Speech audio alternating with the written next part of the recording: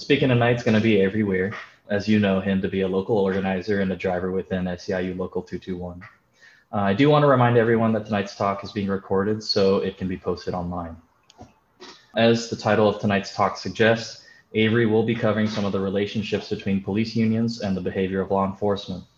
After the topic of law enforcement, we'll be covering the ways by which the U.S. Armed Forces are used as a tool to expand and exploit capital markets, and what happens when subordinates organize and gain a collective consciousness outside of the chain of command. So Avery, whenever you're ready. Okay, thanks, Victor. Can you hear me?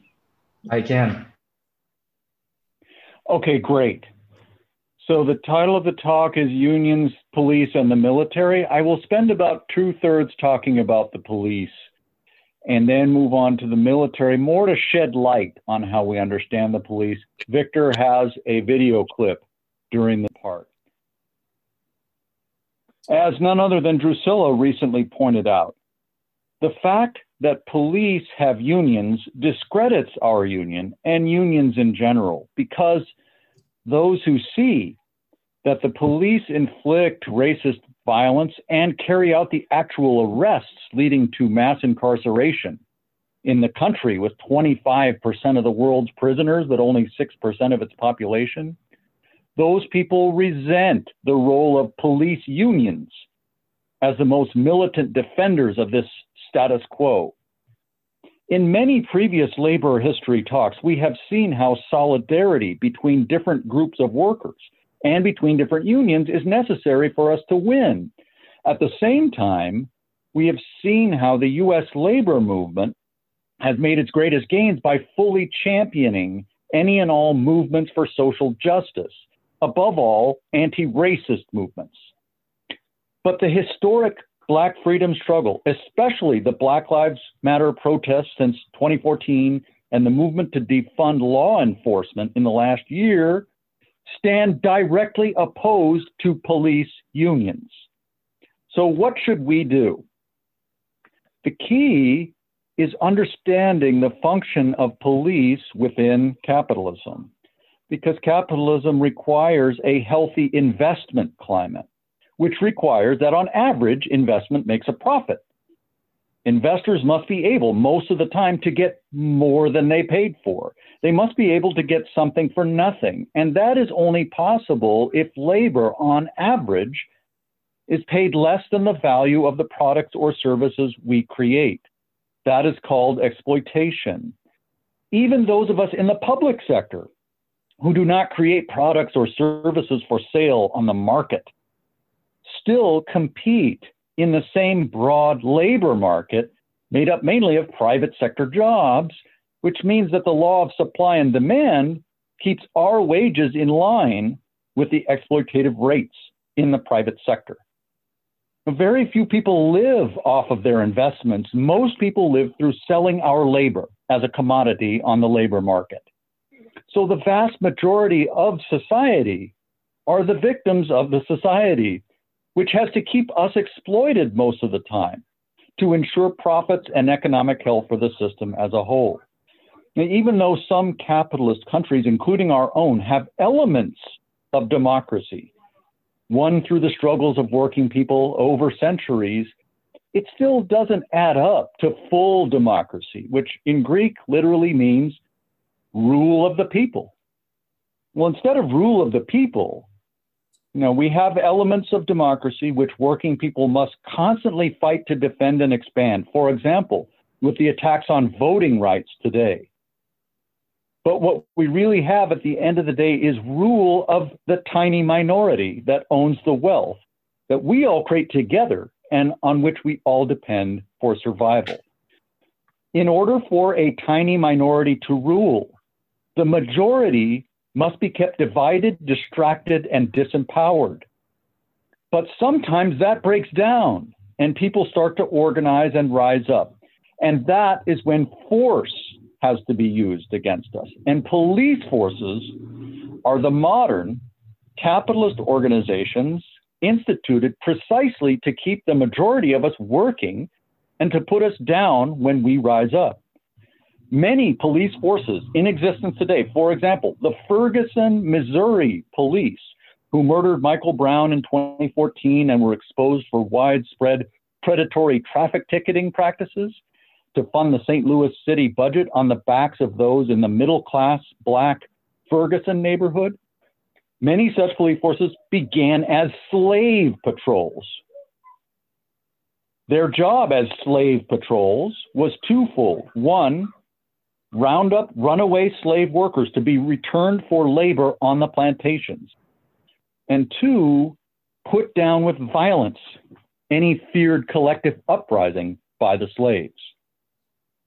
Other police forces began in the 19th century in northern industrial cities, and there a key function was to violently break strikes, prevent outdoor union rallies, infiltrate and spy on workers trying to organize, and persecute militant working class groups like socialists or anarchists.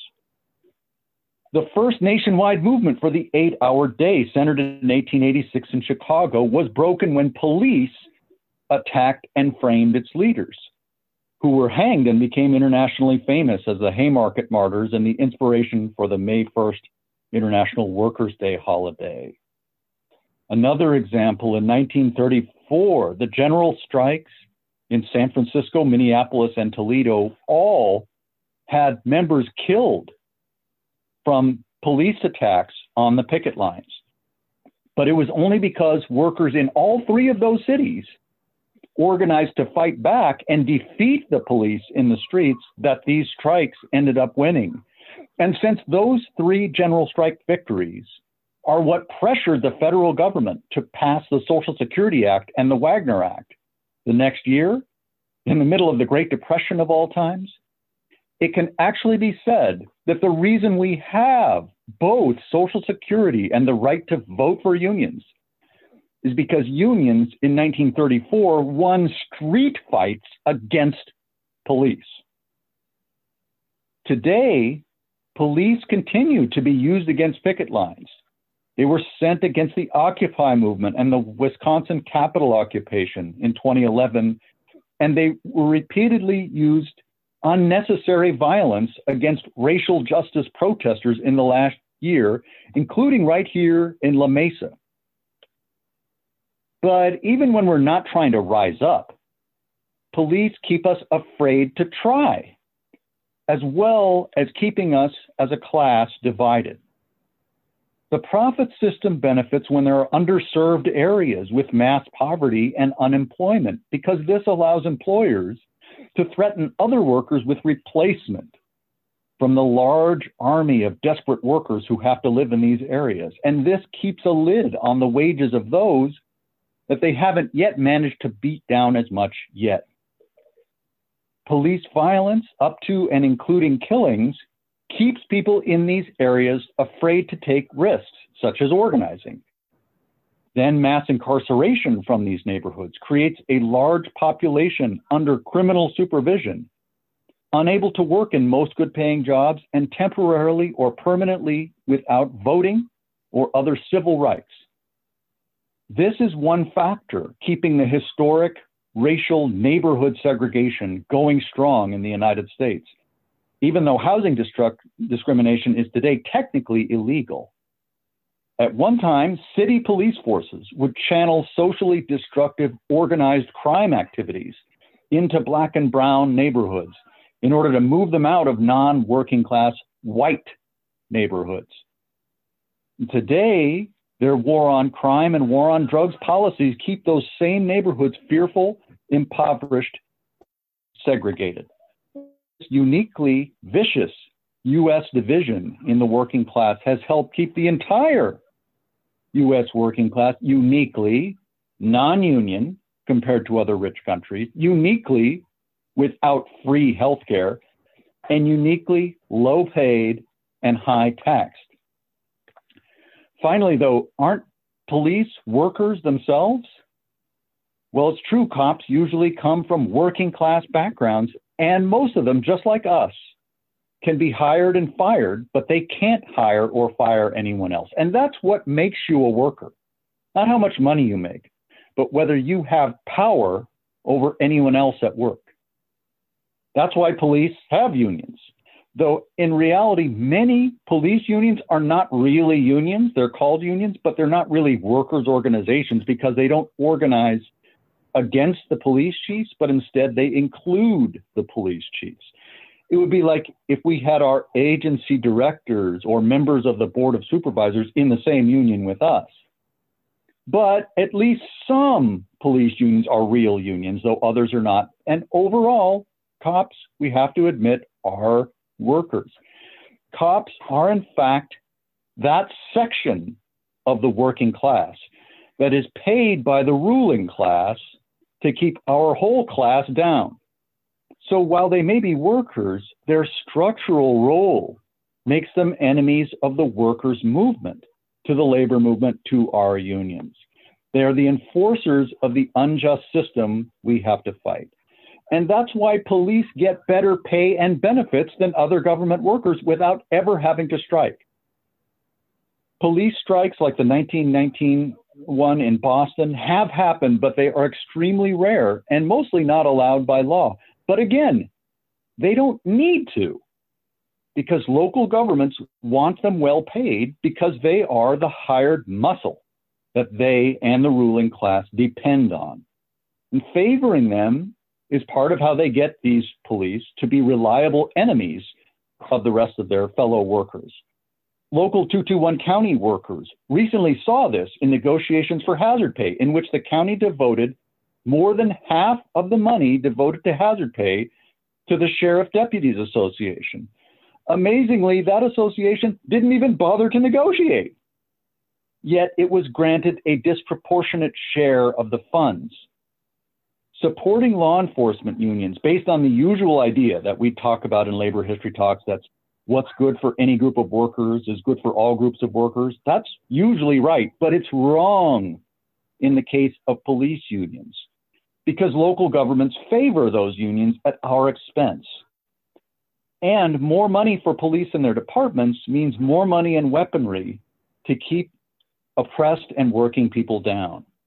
The large sums of money used to buy police loyalty against us could instead be used to fund desperately needed social programs and compensation for other government workers. Local 221 in that sense was right when we recently called for defunding the sheriffs to better fund healthcare and food service in the jails. Of course, many people become cops with good intentions, but police forces have notoriously high turnover because those with good intentions often find it very difficult to stay because police are expected to defend each other, not to speak up about the abuse and wrongdoing that inevitably happens. And police have always been, not everyone, but overwhelmingly conservative, sharing the right-wing and Republican political preferences of the super rich. And that's historically the opposite of the working class as a whole, which has been, and even today still is, the social base for the Democrats, liberalism, progressives, socialists, communists, etc. Although, of course, some ordinary workers have always been conservative too. Donald Trump, early in his 2016 campaign, began courting the police. His evil white nationalism has predictably found its most consistent and fervent support among all kinds of cops, including city police, prison guards, and ICE agents. It is therefore not a violation of solidarity, but an essential duty of solidarity for us not to side with police unions. It's no accident that the reckless Trump-supporting new president of the California State Employees Union, SEIU Local 1000, a man named Richard Lewis Brown, he represents thousands of prison guards. It may be complicated to get there, but we should work toward a divorce between cops and other workers inside Local 1000. We should follow the lead of unions like UAW Local 2865, which voted to recommend removing police unions from the AFL-CIO. In fact, for the most part, police unions already stand very much apart from other unions. They support opposite politicians. They have no need to strike, and they stay out of local labor councils. No local police or sheriff unions hold seats on the San Diego Imperial County's Labor Council, for example.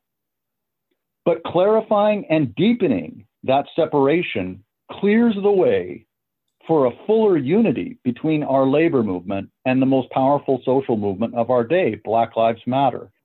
And unity with the Black freedom struggle has been the single biggest key to the US labor movement's success or failure historically. So that's police. That's 2/3 of the talk. I'm going to move on now to shed some light on it by talking about soldiers, which are a different situation. The US is the world's biggest capitalist country, and its corporations require the biggest possible share that they can get in the world market.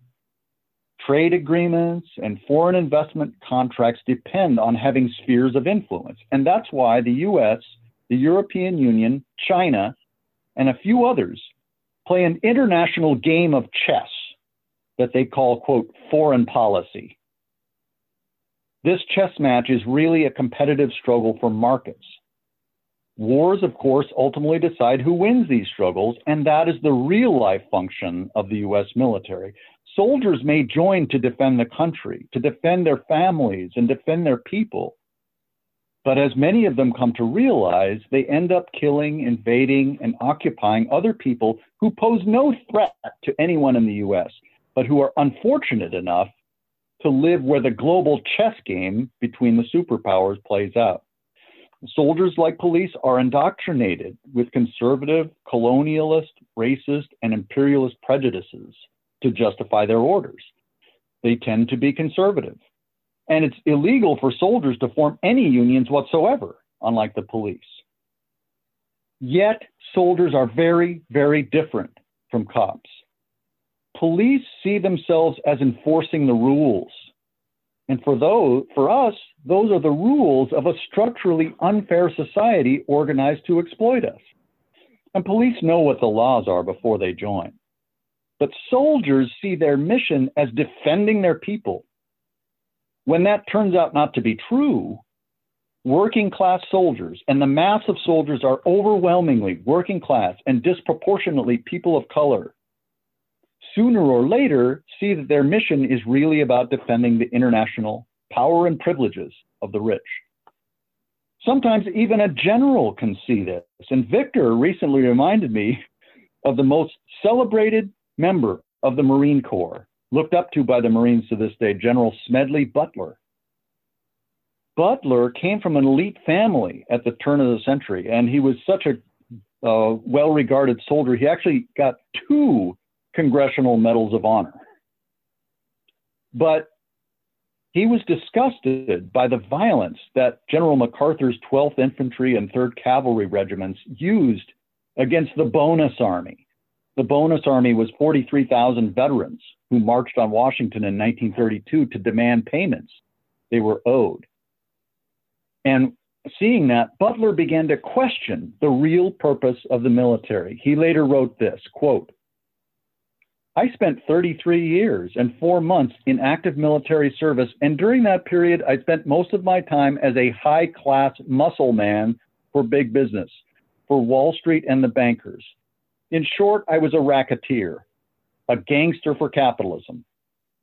I helped make Mexico safe for American oil interests. I helped make Haiti and Cuba a decent place for the National City Bank boys to collect revenues in. I helped in the raping of 6 Central American republics for the benefit of Wall Street." He goes on to talk about Nicaragua, the Dominican Republic, Honduras, China. Looking back on it, he said, "I might have given Al Capone a few hints." In 1936, Butler voted not for Republican or Democrat for president, but the socialist candidate Norman Thomas, because he had come to these understandings. But if Smedley Butler is an exception to the rule for the ruling class, which he was part of, working class soldiers can reach these conclusions on a mass level.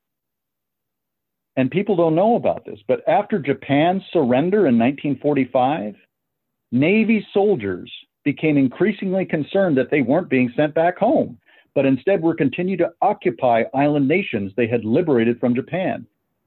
They started writing up some leaflets, one of which read, quote, "The State Department wants the army to back up its imperialism. So it was 1945 and unions were at their height. Many of these soldiers had been in the brand new CIO unions just before the war. So they got in touch with their unions. And the GIs held a series of demonstrations of up to 20,000 people in Manila, Luzon, Hawaii, Guam, and Yokohama. They complained that troops were being readied for use as scabs in a railroad strike in the Philippines. The rallies denounced occupation and pointed out that the US was supporting right-wing dictators in places like Korea, rather than democratic and independent states. The National Maritime Union joined the soldiers' demonstrations and called for a one-day strike in the Pacific. AFL President William Green joined the calls for early demobilization of the soldiers, bring the boys home. These risky soldier-worker actions paid off as the military soon issued the orders to speed up demobilization. Now, all this didn't stop the US from becoming the new Pacific imperialist, but it did make it more difficult to accomplish. Moving on, my old friend Mike Squarell was a soldier in Vietnam. I met him because we were both doing social work with homeless people in the 1990s. He himself was focused on veterans. And Mike told me amazing stories about his time in Vietnam. He talked about seeing propaganda posters aimed at Black soldiers like himself from the Vietnamese Liberation Forces that said, quote, "Brother, we never called you N-word." Mike said, wow, that really made you think.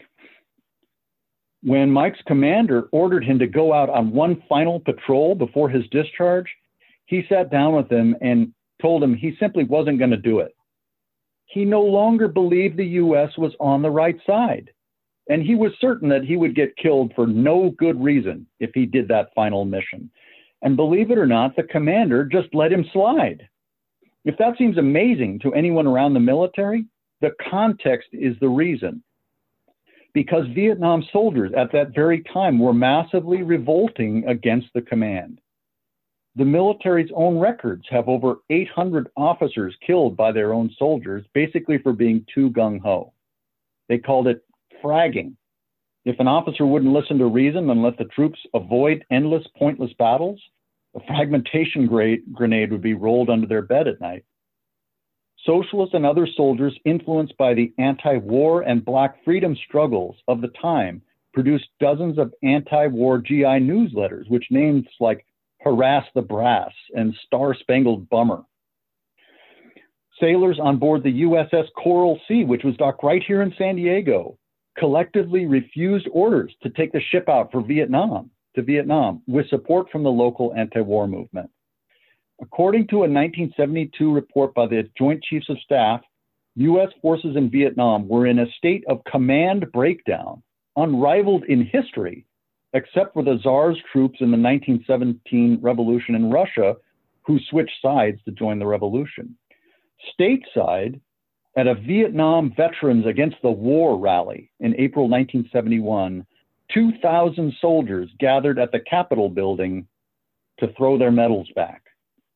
And now I'm going to turn it over to Victor to show us a clip from a film at the time called FTA, which stands for F the Army, about a concert held by anti-war activists and actors in Vietnam for the soldiers in Vietnam. And are you ready to do that, Victor? Yeah, I'll need to test sharing the screen, and I need to know if everyone can hear it.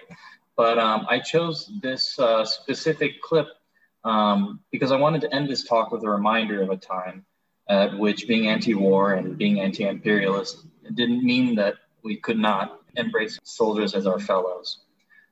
My hope is that we can find that sentiment today. And you can find this movie on Netflix. Hello. I'd like to sing a song about a young Black soldier who refused his orders to kill in Vietnam. He was placed in a stockade, and he gave an interview to the press. And among his reasons for doing this, he said that he thought the war in Vietnam was an American war of aggression, He thought it was a racist and genocidal war. He said he doubted very much if America could bring equality and democracy to the yellow people of Vietnam when it never brought equality and democracy to the black, brown, red, and yellow people of America. And he thought that before we begin to preach and leave our country to spread the word, that we better clean up our own mess at home. And this song is called Soldier, We Love You. I read that you took a stand and refused to kill in Vietnam. You said no man was your enemy. If what he's fighting for is to be free.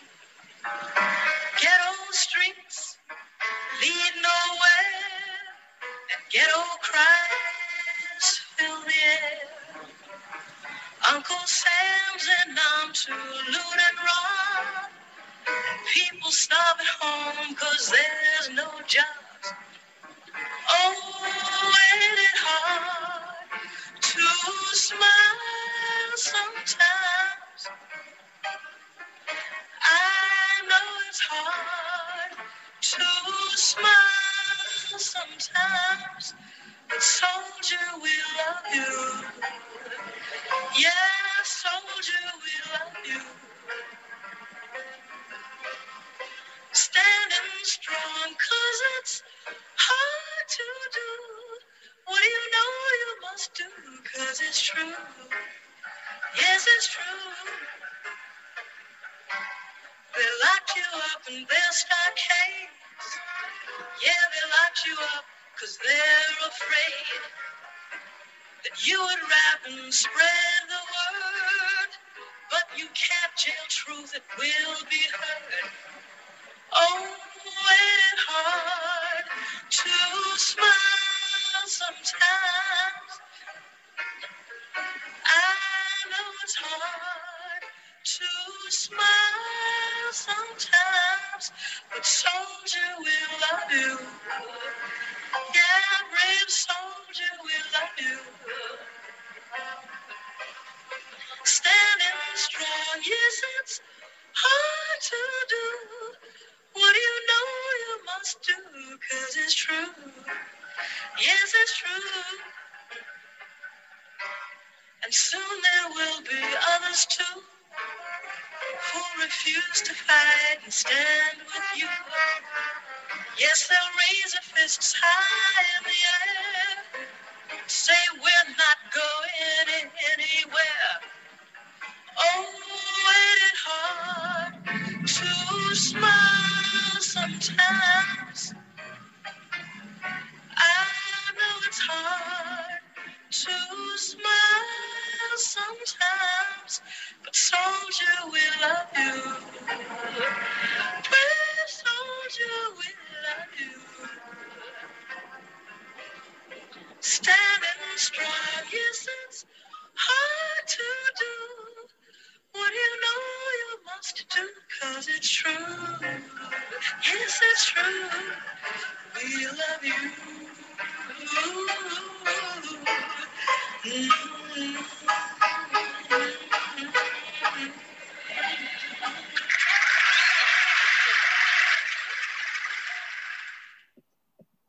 Avery, whenever you're ready. Okay, thanks, Victor. That's so moving to see tens of thousands of soldiers. That concert took place in Vietnam during the war, and everyone in attendance there is an active soldier. Tens of thousands of people in that stadium. Even in the era of the all-volunteer force, though, because today it's an all-volunteer army, organizations like Iraq Veterans Against the War and several prominent war resistors like U.S. sailor Pablo Paredes here in San Diego took brave actions against what they believed a war for oil and empire in Iraq, fueling widespread opposition to that war. Internationally, we see the same pattern. When working people rise up, the police almost always have to be defeated for the workers to win or for a revolution to win. The military really generally can't be beaten. People in the streets, working people in the streets can't beat the army, but the military can change sides. which has happened many times in history.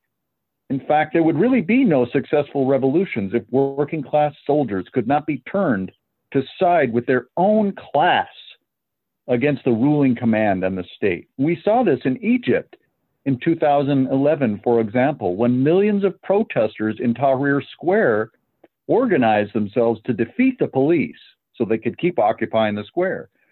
Then the army was the only force left to take them on. But the generals feared that the rank and file soldiers would change sides if they tried to send them in against their brothers and sisters in the square. So the generals instead told President Mubarak, the dictator, that he had to step down. And that's when he did step down. One last example, and this finishes my talk. In 1919, all the unions in Seattle went on a general strike together. The unions began running the city, since the official government was powerless without the ability to command labor. How did the strikers organize security? Well, the police wouldn't help them. The police fled the city during the general strike. So what the unions did was they hired recently returned World War I veterans to do unarmed street patrols and security, keeping things even more peaceful than usual during the several days of the strike. And that's a good example of the usual difference between police and soldiers when it comes to the labor movement.